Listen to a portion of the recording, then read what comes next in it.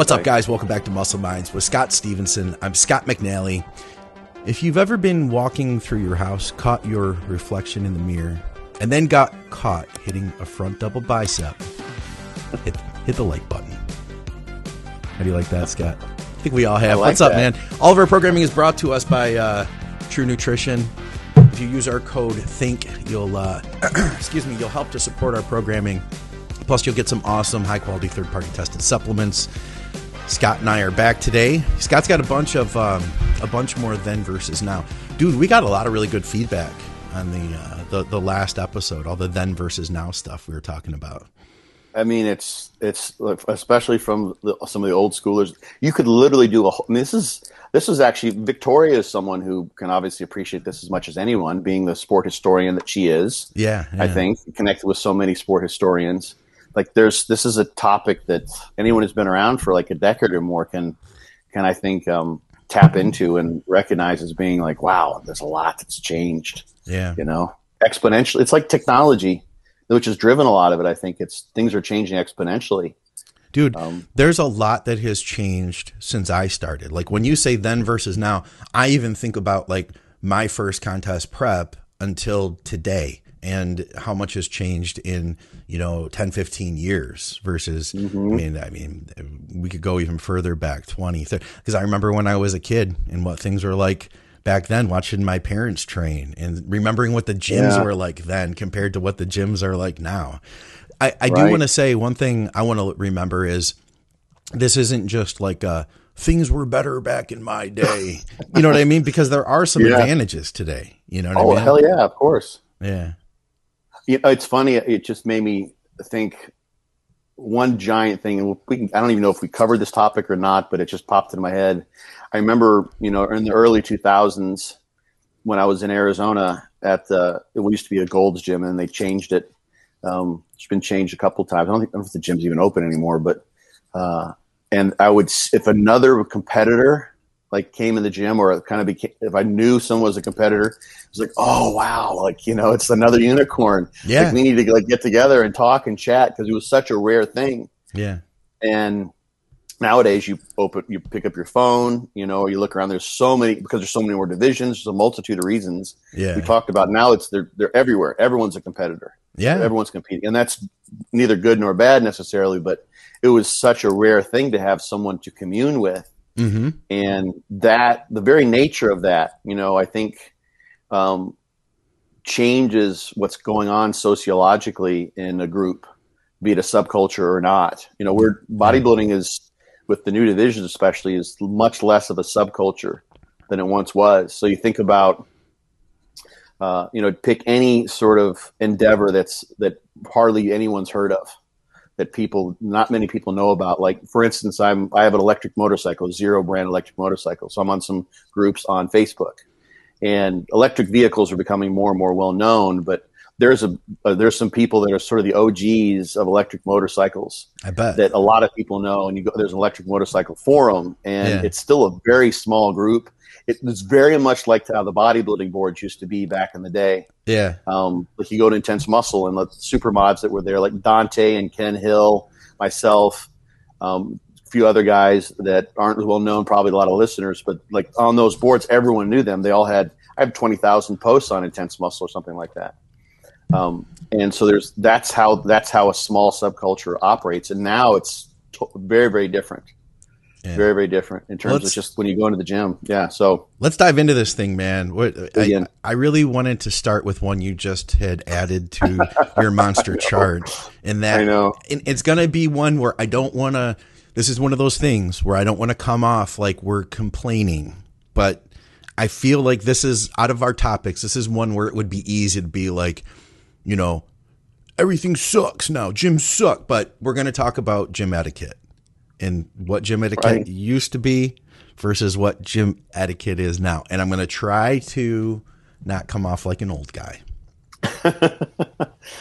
I think the thing that I have sort of always recognized, I don't know about always, but for as long as I can remember, basically, so I kind of say always, is that the etiquette in a gym is a function of the climate, the environment that's set in place by the gym owners and the members as well. Yeah. So, there's a way, like you go into certain gyms, old school gyms, mom and pop gyms, quote hardcore gyms, and they'll say, like, you'll see the sign on the mirror that says your mom doesn't work here, clean up after yourself. Re-rack your weights unless you're not strong enough to do so. Like there's all sorts of like that kind of like good humor stuff just creates the type of gym etiquette, which I think just makes sense for a gym where we're all recognizing that we're equals there. We're all have ownership in the gym, even if we don't technically financially own the gym. It's our place of getting shit done. We care about one another. We take care. We ask to work in all those sorts of things. That's like a climate in a gym that is still persists in so many places. Yeah.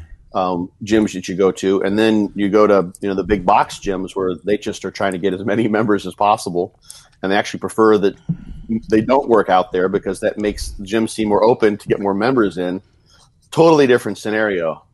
So if you look at how the landscape has changed in terms of gyms and gym memberships, a bit more big boxes around than there used to be. Just like it was Gold's and Powerhouse and World. Those were the 3 big box gyms 20, 30 years ago, and now we've got so many of them.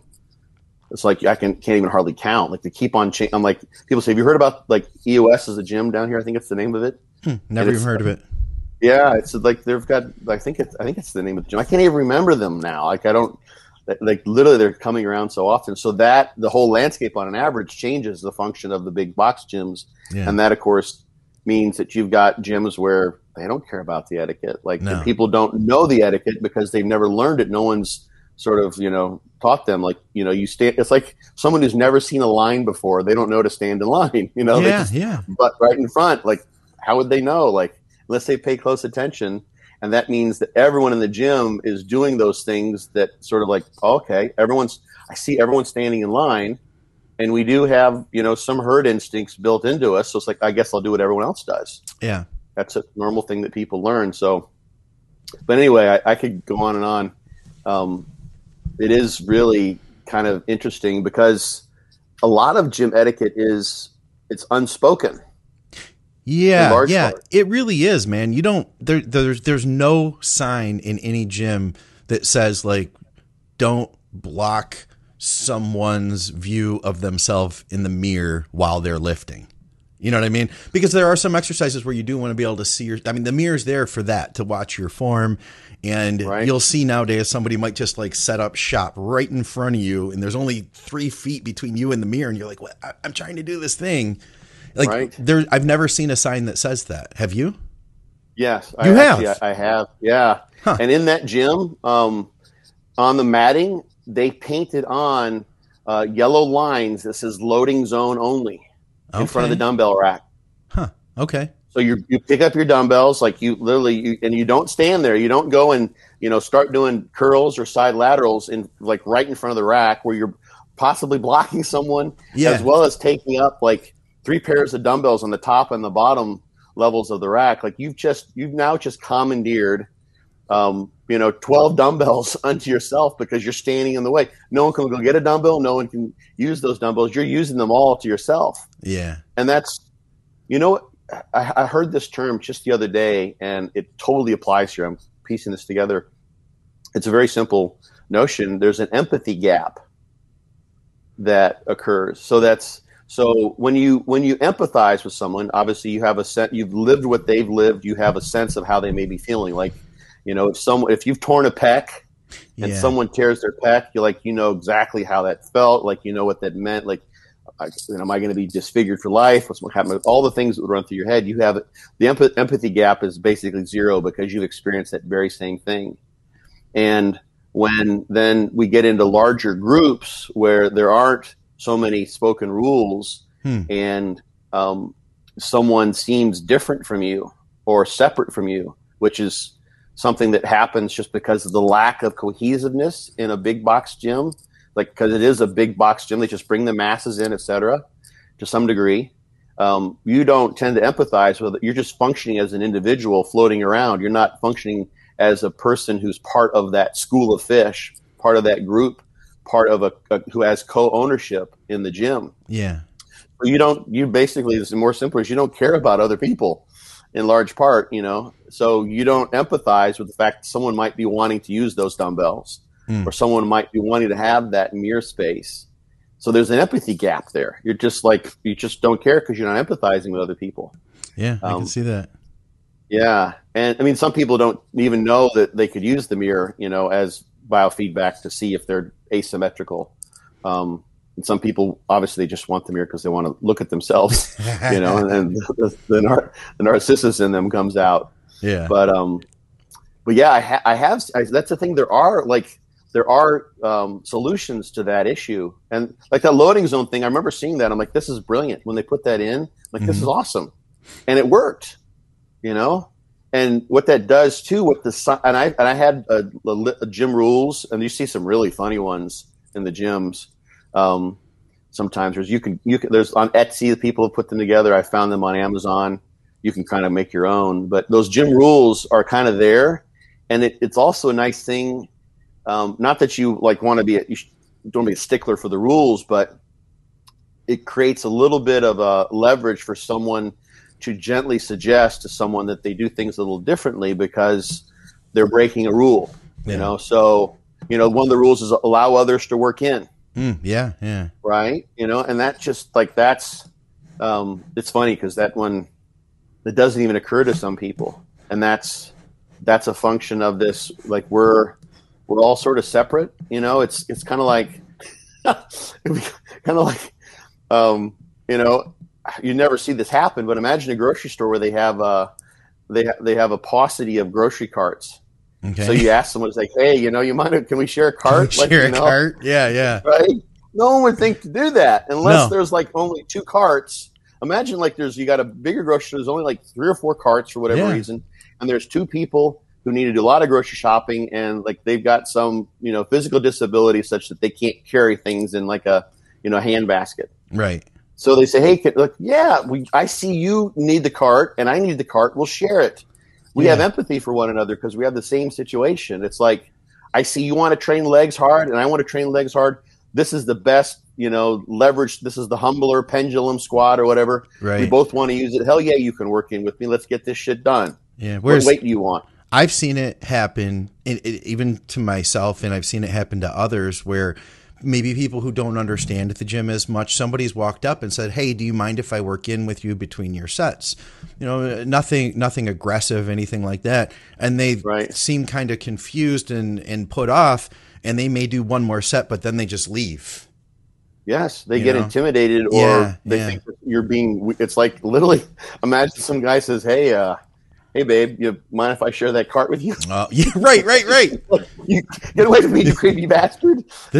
We should do a video. That should be our next video, Scott, where we have you with hidden cameras at the grocery store asking people to share carts with them. Let's see how they respond to that. There's a guy on Facebook, I think it's Ross Creations. I think that's maybe all one word, who all his whole shtick is doing that kind of shit. That's what I'm saying. There's a lot of people that do that. That's what we'll get into. God, well, that's what we'll start doing here. Yeah. He the one I want to get off on this topic. There's so many that pop to mind, but he would go into a pizza place, and ordered a pizza for delivery. Yeah. When he was there at the store. Okay. Yeah. And the guy's he's like, you just don't want to take it home with you? It's like, no, I like to have it delivered. It just feels better when it gets sent to my place. It's like, so you want to have us deliver it to your house, but okay, right now, it's like, yeah, I'm going home. I just like to have you guys deliver it for me. It just tastes better when you have it. The guy's like, okay, whatever you say, man. But yeah, it is, and that's simply because no one has, and this is a function of how you introduce people to the gym, especially if they've never trained before. Yeah. When you give them their tour or you give them their introduction, you don't just take their money and ask them to sign their ATM, their signature so you can do their monthly withdrawals. You walk them through and say, hey, we try to we all work in together here together. We're all kind of in this. So sometimes people want to work in with you. You literally just tell them those things, and people will get that. Yeah. But if they've gone 6 months and that's never happened, and all of a sudden that happens, it's like, oh, we have a share grocery cart policy here at the grocery store. Yeah. I didn't know that. It's like, hey, can I use the underside of your cart? I'm getting some soda. It's really heavy and I can't carry it in my handbasket. I'll meet you at the front in 10 minutes. It's like, okay, yeah, sure. It's gonna be about 15. I love right, that idea. We'll do that. We got to do this. Yeah. We got to do this. Tino, it'd have to be like there's not enough carts around. Yeah. Tino pointed out to us that he said the newbies and the young guys all start out like this. They eventually learn. The old school guys teach them. I could see that at Tino's gym. He owns, I can't say Raise the Bar, but I'm going to say, because he's not supposed to, RTB Gym, I think I'm supposed to say now, in Lincoln Park. But it's one of those old school gyms where I feel like if you were, it's very family oriented feeling, like we're a community of people. If you're there training, you're training on, he said RTB, not Raise the Bar Gym. I didn't say that.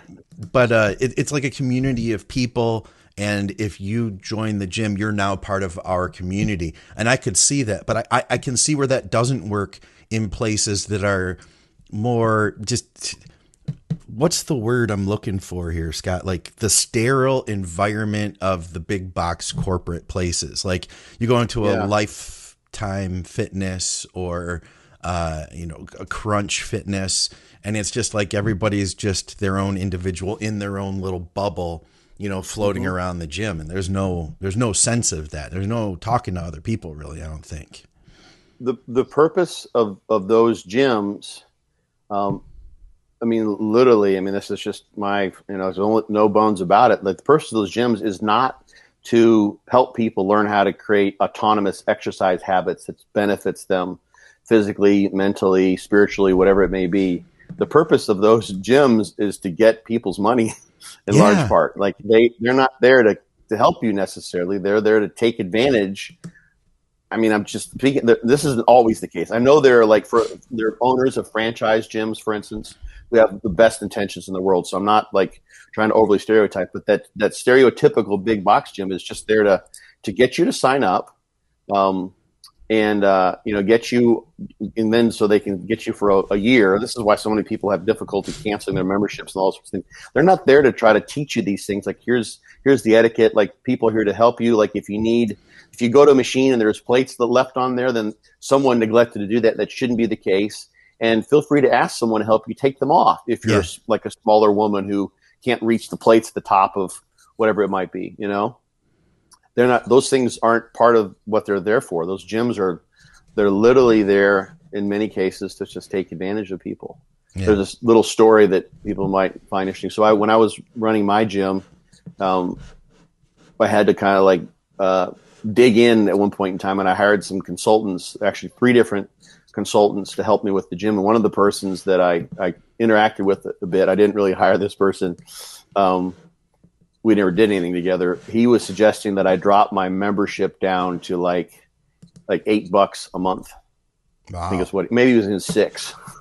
Right. And that was because they were doing $10 a month some places, and I was to beat out in a price war, the big box gyms that were around me. Yeah. And of course, my purpose with the gym was to get people in and create a community, have people exercising. And I realized that, if I actually had, 3/4 of those people who are paying $8 a month coming into the gym and regularly exercising, my gym wasn't big enough to handle that amount of that inflow of it would just be impossible to make money.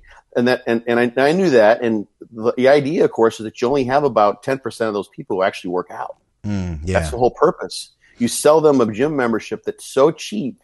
And so, that barrier to action of the cost is basically, not even a thought. And it's the cheapest gym you can get, basically.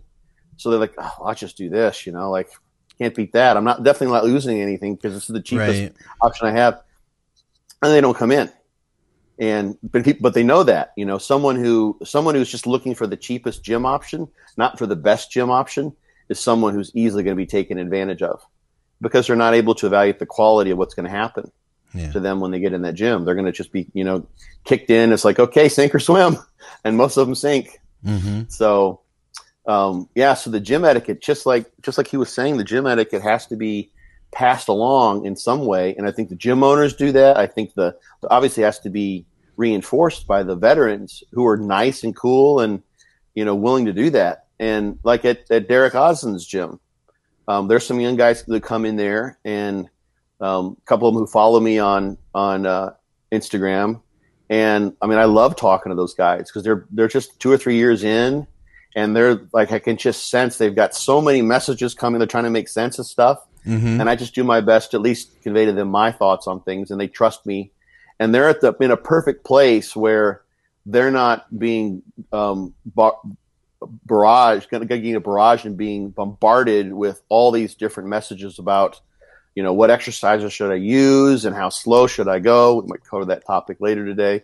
All the various things that can really just confuse you as far as learning from social media and online sources. Yeah. So I can just say, they just know these things. But the thing is that this is the bigger picture, is that I think if in those small gyms, like the small community gyms, like that's more of that's the size of a group where humans do best. We're kind of like meant to be in groups of that size. Yeah. Where you see the same people, you come in at the same time, you're like seeing the same crew, you get to know one another, you say hello, those sorts of things. And that's when that information exchange of the older guys, the vets, telling the younger guys, like, just basic things, they're totally cool with that. There was once.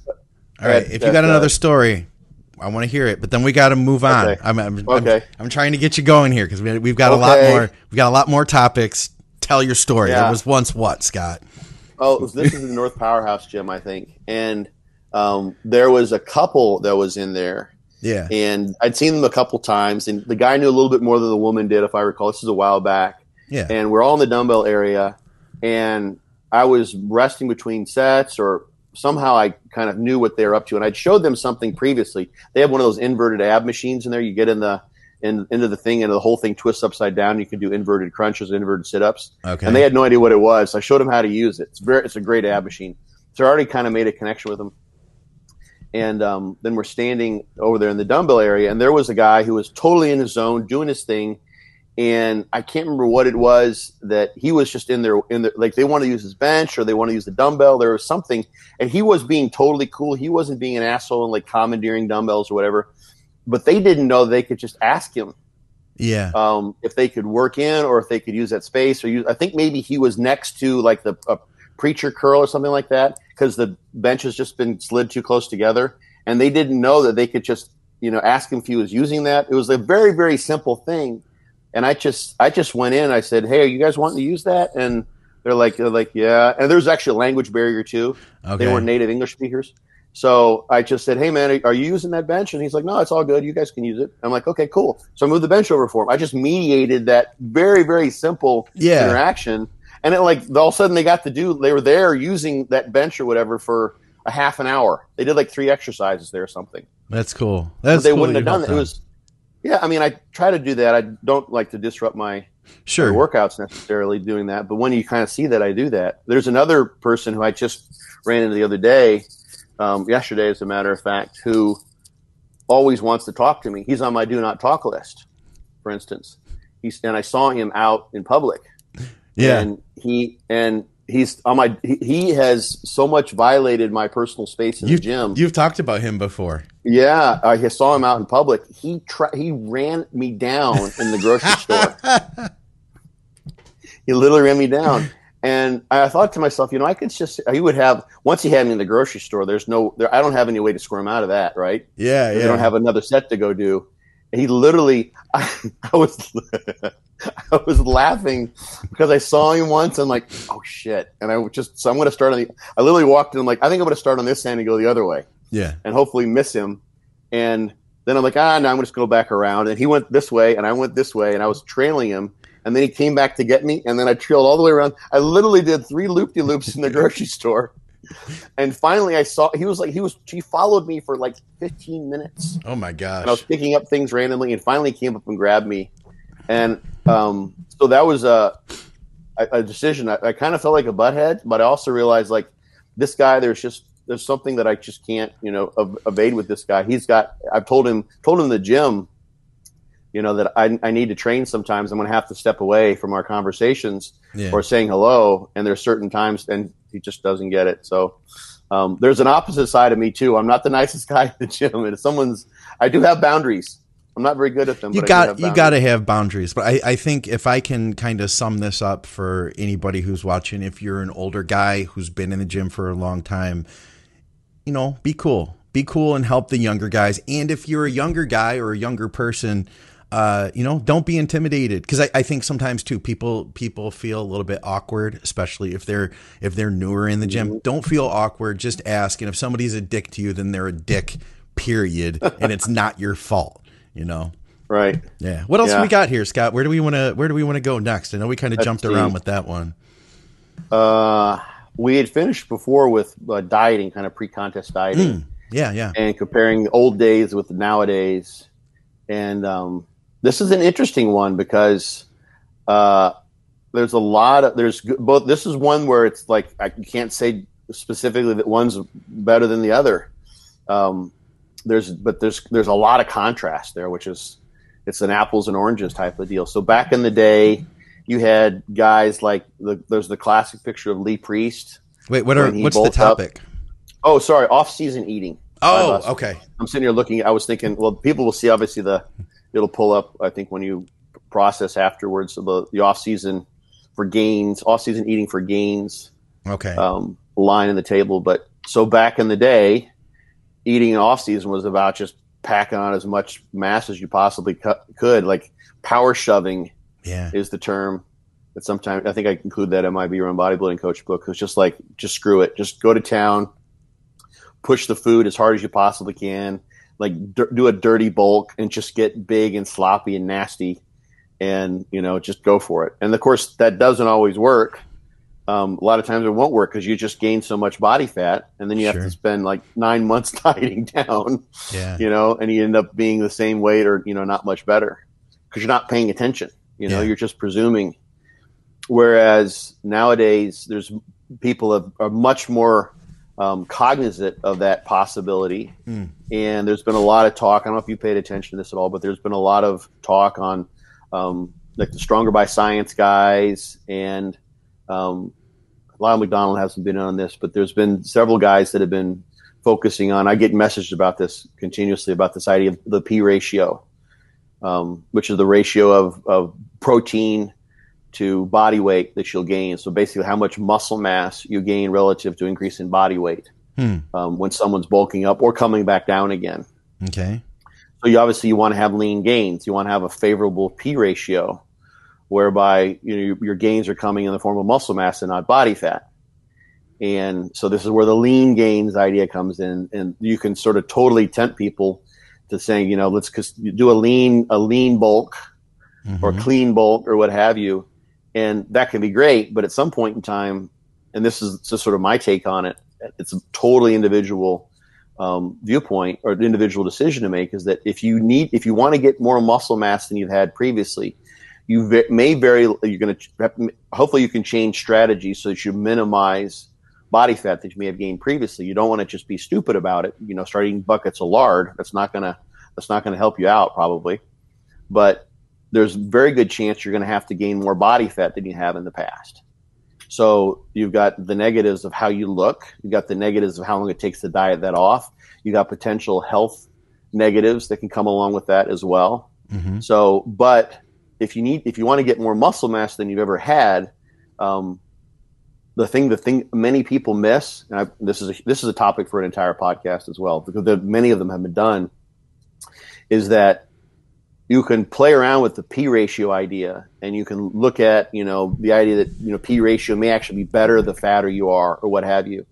But and that's a whole line of data that would be a major tangent we don't need to go off onto, but that you need to have some estimate of your body comp relative to where you've been. So are you leaner at 200 pounds or 250 pounds compared to where you once were, to know how much muscle you're accruing as you gain weight and whether it's worthwhile. So if your previous top fat-free mass, which we're going to use as a sort of a surrogate for muscle mass, was 200 pounds, then, and you want to be bigger on stage the next time around, you may need to get to where your off-season fat-free mass is 210 pounds. Sure. And that may mean that you need to go from, instead of being 230 at your peak in your off-season, you may, instead of just 240, meaning you gain a pure 10 pounds of fat-free mass, you may need to go to 265. Yeah. So the P ratio of those extra 10 pounds of fat-free mass isn't great. It's not favorable. I see. But as long as you're doing everything you possibly can, that may just be what your genetic limitations, that may be the only way to get there. Yeah. Is that you have to put that weight on. And if you start to see your blood pressure is sky high, and whatever else you're doing is having adverse consequences, from blood work or what have you, you can't sleep at night. There's a million and one things that, could be your limiters that could govern whether you're willing to do that. Then you got to hold back.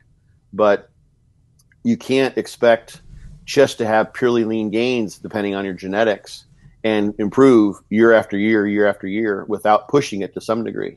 That makes sense. But I think so you got to monitor those things. So somewhere an in-between zone is sort of where it makes sense to me, is be smart. Don't just power shove everything you possibly can. Yeah. But look at your insulin sensitivity, look at your blood glucose, look at your heart rate variability, look at all your recovery issues, look at your blood pressure, all those sorts of things, and see so what's actually happening to my body comp. Am I gaining? Do I have more fat-free mass when I get to this weight? And it's not going to be a pure 10 pounds of fat-free mass. It may be a horrible P ratio, but that may be the only way to get there. Yeah. And like you're kind of saying too, this isn't an invitation to get fat. It's not like we're trying, but right. I do think, when we compare then versus now, I do think that there is more pressure on people to maintain a lean, showable look. People want, and we've probably talked about this here before. I've heard it talked about on a lot of podcasts, that people want to always look ready for pictures for Instagram. And, and if you're successful, listen, I can tell you, man, the last time that I contest prepped, I could stop at any point in the day, any point in a workout, snap a picture and, in a tank top or something. And that picture is automatically going to get a ton of likes, versus if you're not looking lean, it's not nearly as impressive. You have to be really, really big, really big to be impressive for a big out of shape picture. You know what I mean? Yes, totally. Your likes are going to go down. Literally, people live off of that stuff. Their sense of happiness and sense of worth is so related to, how we're judged, and how we're judged by other people relates a lot to social media nowadays. So yeah, it's a struggle, man. And I think honestly that's one of the reasons that smaller divisions are more appealing, because people don't have to push that so far, and they don't have to spend too much time out of shape, They can stay closer to what they've always been. Yeah. There's so many aspects to the psychology. What you're talking about is so true. And that's a function of what we're exposed to. So the really, really big guys who you're just so impressed by their size, you sort of overlook consciously or otherwise the fact that they've got a little more body fat. Those are the pro level physiques that you follow on Instagram, or that come across in the Machiavelli or the all the motivational videos. Yeah, they're not middleweights. They're not off-season middleweights at 215. In large part, no, they're not. So you can't. Here's the thing: a very sort of black and white way of looking at it is, I think generally speaking, that getting leaner and being really shredded is much easier for most people than getting really, really large. Yeah. You can literally butt up against that sort of not only personal genetic limitation, but the limitation for the species of, somewhere around 4% body fat. Most people can get there if they're willing to push. And even if you don't have a whole lot of muscle mass, when you're at 4% or 5% or even just single digit percent body fat, you look badass. Yeah. Because you're shredded. And that's legit too, in my mind as well. It's like someone put in the effort there. That's not an easy thing to attain. Yeah. They did some crazy shit. But someone who's not that big and gets as big as they possibly can, on the grand scale of things, you get to a guy who's like the biggest he can get to is, 205 pounds. And you're comparing him to 300-pound off-season pros. Mm-hmm. He's 2/3 the size, like literally. Yeah. And it's not impressive at all. Yeah. So you can literally, natural bodybuilders can match or beat pros in conditioning. They can compare. But Sure. size-wise, they're like, you got a guy who's on stage over 200 pounds who's a natural competitor, and people are claiming drugs. Yeah. And possibly with good reason. Like that's really, really big. Those are the best in the world, best genetics, training badasses, genetic marbles. Most of those guys, are in the sub 200 range. Absolutely. Whereas, you got, a lot of guys that are 240, 250 or more than that in the pros. So, it makes sense that we're, if you want to be extraordinary, which is what kind of bodybuilding is about in some way, shape, or form, that you go for that target, which is to be really, really lean and literally look like a bodybuilder. So you're recognizable as one. Yeah. And you don't look recognizable as a bodybuilder to most people. Like do you train if, you're sort of average sized and 15 or 18% body fat, or even relative, you just look kind of like a big guy. But it's clear that you train. It's obvious that you train, and we want that gratification just for ourselves, like literally looking in the mirror, like you said, like you take a picture anytime you look badass, but just in general too, like we're social animals. Yeah. So it's just a more attractive fruit, Yeah. And you can have it sooner too. Like I could decide, hey, I want to, do something with fitness, gain 10 pounds of muscle or get sub 10%. You could gain 10 pounds of muscle for sure. It's going to take longer, and it's not going to be as dramatic either. If you do an off season, your before and after picture of what you look like before you started bulking to what you look like after isn't as impressive as from bulking to dieting down, Nowhere near it. You get changes while you diet every week. When you're dieting, you can see like, oh, my abs are coming in, my lower back's looking tighter, all those things keep improving each week versus you might not physically see a ton, week to week in the off season. It's a slower process. But I'll tell you what though, man, it's those people that can embrace that. That's where the real reward is with bodybuilding. The people that can embrace that and delay the gratification. You can, and that's so hard, I think, for so many of us in bodybuilding, because a lot of us are drawn to this because we have extreme personalities and we don't want to delay the gratification, not to get all into psychology here, but I think there's, it's true. There's a lot to that.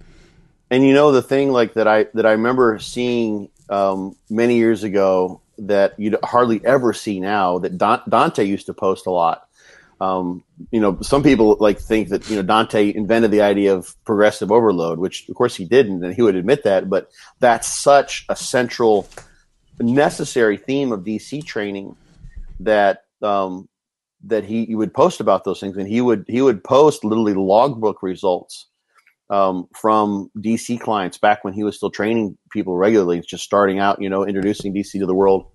And you'd see like the week to week changes, like on someone's, take a pendulum squat, and the weight is, 125 pounds on the thing. And then it's 130 and then 132.5, and the reps are going up and the weight's going, and they're just going back and forth, and they just grind and grind and grind, and they hold on to the exercise by micro loading over the course of years. Okay.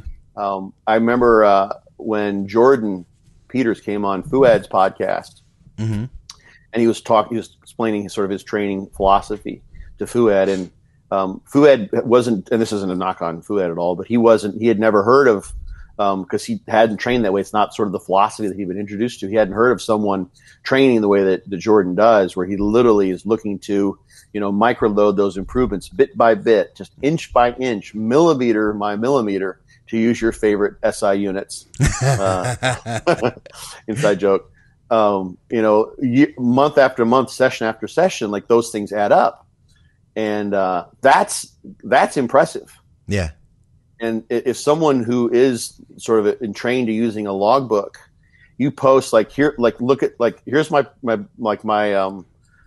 before and after pictures bulking, and then you put the logbook results and you compile January 10th, 2020 or 2019 to current, and it's like, look, this person's increased their strength by 75%. And not only did it was just before and after, but you show every single one of those 47 workouts that they went through where they did that, and they maybe cycled on and off, and they just stair-stepped their way up to that increase in strength in a good loading zone and rep zone for muscle growth. That's impressive. Like that's fortitude right there. That's perseverance. That's like sticking to it and coming every day and doing battle in the gym to force those gains in a progressive overload fashion. Yeah. But you don't see that. But that's not just, and you can't do that when you're staying overly lean too. You just can't make those gains because your diet isn't there for the recovery purposes. Yeah.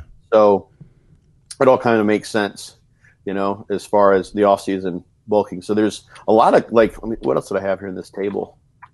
So people are asking about being the body fat percentage for lean gains, the P ratio, how to be lean year round without bulking.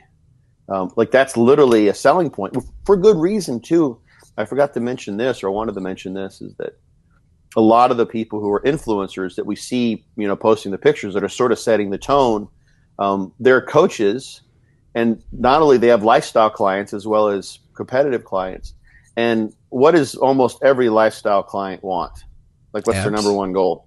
Abs. Yeah, pretty much. Abs and a nice butt. Like, they want to get leaner one way or another, whether a guy or a woman, that's it. Yeah. So that's the goal.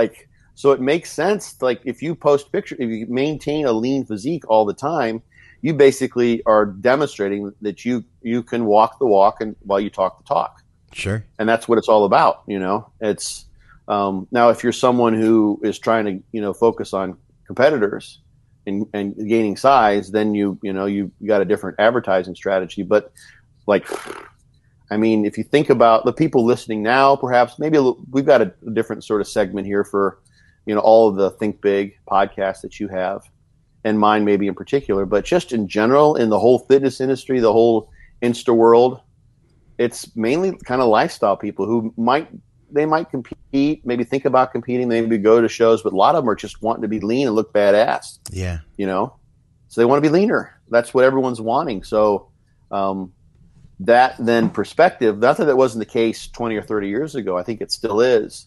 But now in the kind of competitive realm where people who are wanting to compete and wanting to become better bodybuilders, have better physiques, they're getting exposed to that generalized mindset of being leaner.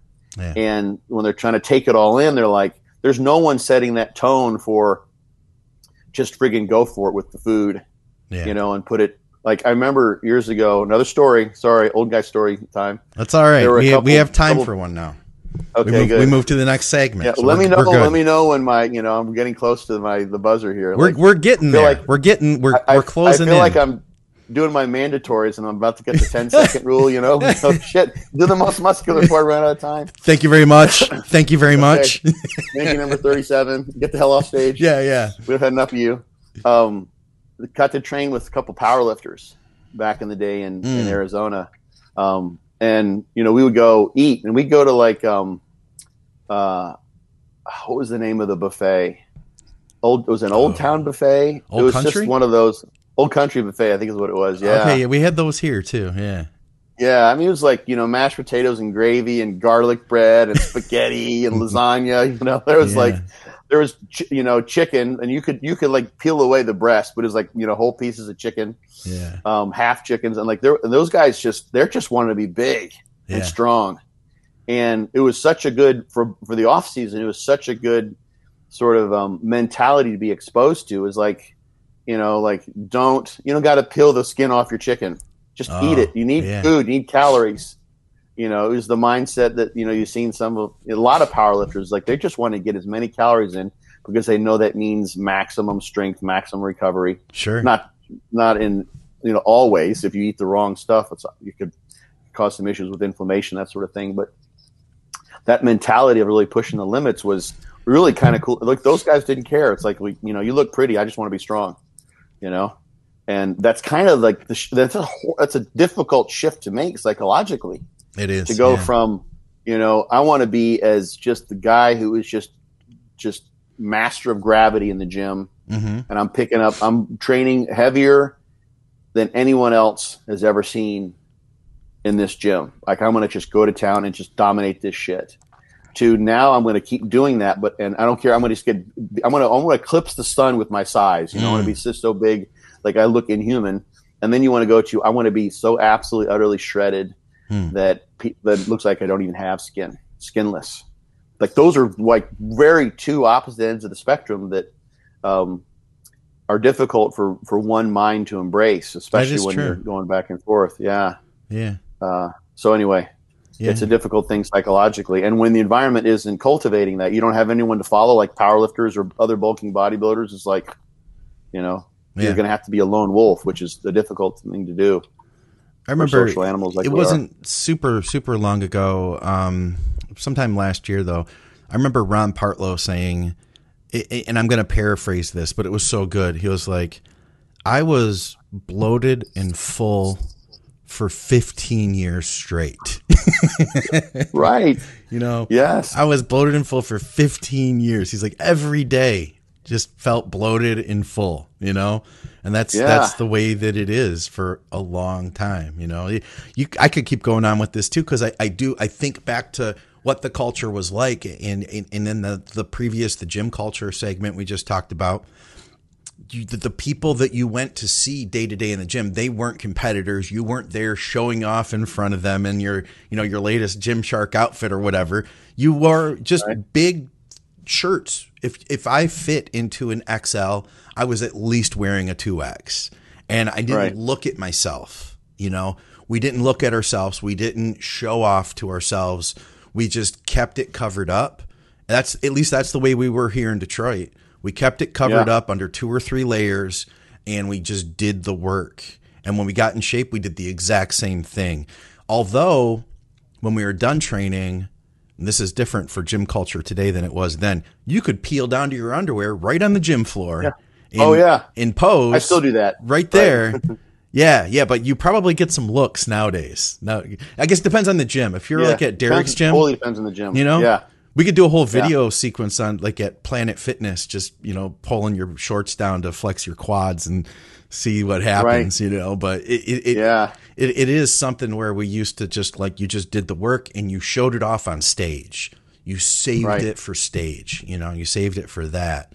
Although there is something to be said about enjoying it too. Like, hey, I'm enjoying the fact that I'm under 10%, boom, for Instagram, which we didn't do a lot of that. There weren't as many pictures back then, Yeah. And this is like, there's such a broad spectrum of kind of mindsets, because there is without a doubt some truth to the narcissism and the egotistical mindset that bodybuilding can, that can be part of the mindset that attracts people to bodybuilding. Sure. It's a narcissistic endeavor. You look at yourself in the mirror, literally like Narcissus looking at his reflection, like that's exactly what you're doing. Yeah. And so there can be, individuals who like, you've seen this before, someone who is constantly checking themselves out in the mirror.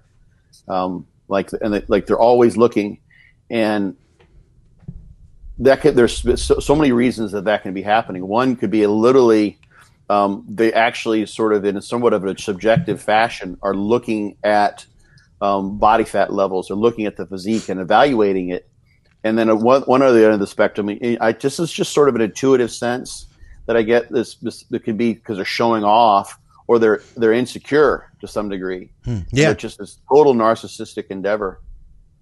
And one of the things that I think is, and this is just sort of my general, impression, the kind of a litmus test for what someone's perspective is on posing and looking at themselves in the gym is to the extent to which like their posing is actually like true posing practice. Mm-hmm. Whether they spend time, for instance, after or maybe before workout, or generally like actually practicing posing, like in the interview we did with Derek, You know, he practices posing. You know, we did it when I was training with him every day.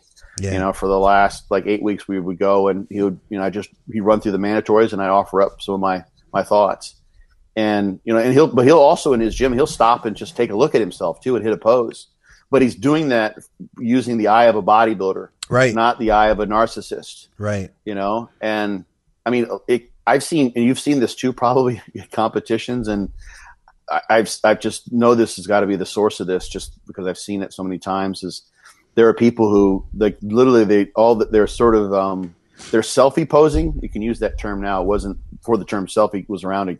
It was still the same thing, and they pose in the gym or at home in their bathroom mirror, what have you. Yeah. And then when they get up on stage, their posing is like the legs aren't even posed. Right. So generally, you know, they're not doing anything because this was especially true back in the day when you didn't have as many social media ways to see like live posing, like with feeds and those sorts of things. So no one, like, you didn't really know what good posing was. Yeah. And you see people posing who look like they're posing as they would in their bathroom mirror. Mm-hmm.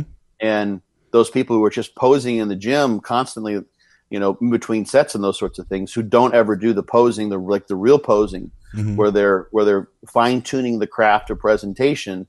That suggests to me that there's sort of some different intentions and different motivations, different reasons for looking at themselves in the mirror. They're not just evaluating their physique, because that's really best done from a competitive bodybuilding perspective when you are stripped down and you're practicing your posing and you're trying to make sure that you're presenting your physique in the best light possible. Yeah. Doing everything you can to make those poses show what you got, as opposed to, you know, just hitting a quad shot or like checking things out. It's nice and cool to do every once in a while, and just fun. Mm-hmm. You know, it's like revving the engine at the stoplight. Yeah, you know? But you got to get on the track every once in a while. Yeah, right. It's kind of like, look what I got. You know, this is cool. Yeah, and it's so much fun. Don't get me wrong. When you're dieting down and you're like starting to see shit that maybe you've never seen before, or like, you know, you've got this crazy definition or dryness or vascular. It's like, wow, this is just cool. You're like, it's like almost you see a crazy picture of like Ruli or a Ronnie or what have you. Like, holy shit, that's fucking ridiculous. Yeah, you see that in yourself, and it's okay to be impressed by what you've just seen, because it's fucking cool. Like, you did that, you created that, you brought that to life. So that's badass. But if it's always just that, then that's different than sort of being someone who's trying to be a master of their craft as a bodybuilder in terms of presenting their physique. Absolutely, you know, on stage. It is. Yeah, totally different thing. What do we got next year, topic-wise? Well, listen, we're at about an hour here. What do you say we wrap this thing up and cool. and call it a day? Because I know we had some other stuff we were going to do. Got plenty more. Yeah. All right. Well, in that case, guys, of course, check out True Nutrition. That's what I was going to say. Actually, I was going to say check out fortitudetraining.net, and I was also going to say go to byobbcoach.com. You can also go to Amazon and look up Be Your Own Bodybuilding Coach by Scott Stevenson. Awesome freaking book. I prefer the hardcover because it's nice to have something in your hands. Plus, then when you go and you see Scott at the gym, wait for him to finish his set and say, "Sir, doctor, would you sign this for me?" No, don't do that. Don't. I'll sign books. Like, that's no problem with the doctor thing. I was giving Scott shit on that. That was another inside joke, kind of. But don't really do that, or do it, but have your friend record it so I can see Scott's reaction. I'm not that bad with it. I get it all the time. And do check out truenutrition.com as well. Yeah. Scott, as always, it's been a pleasure, my friend. Likewise.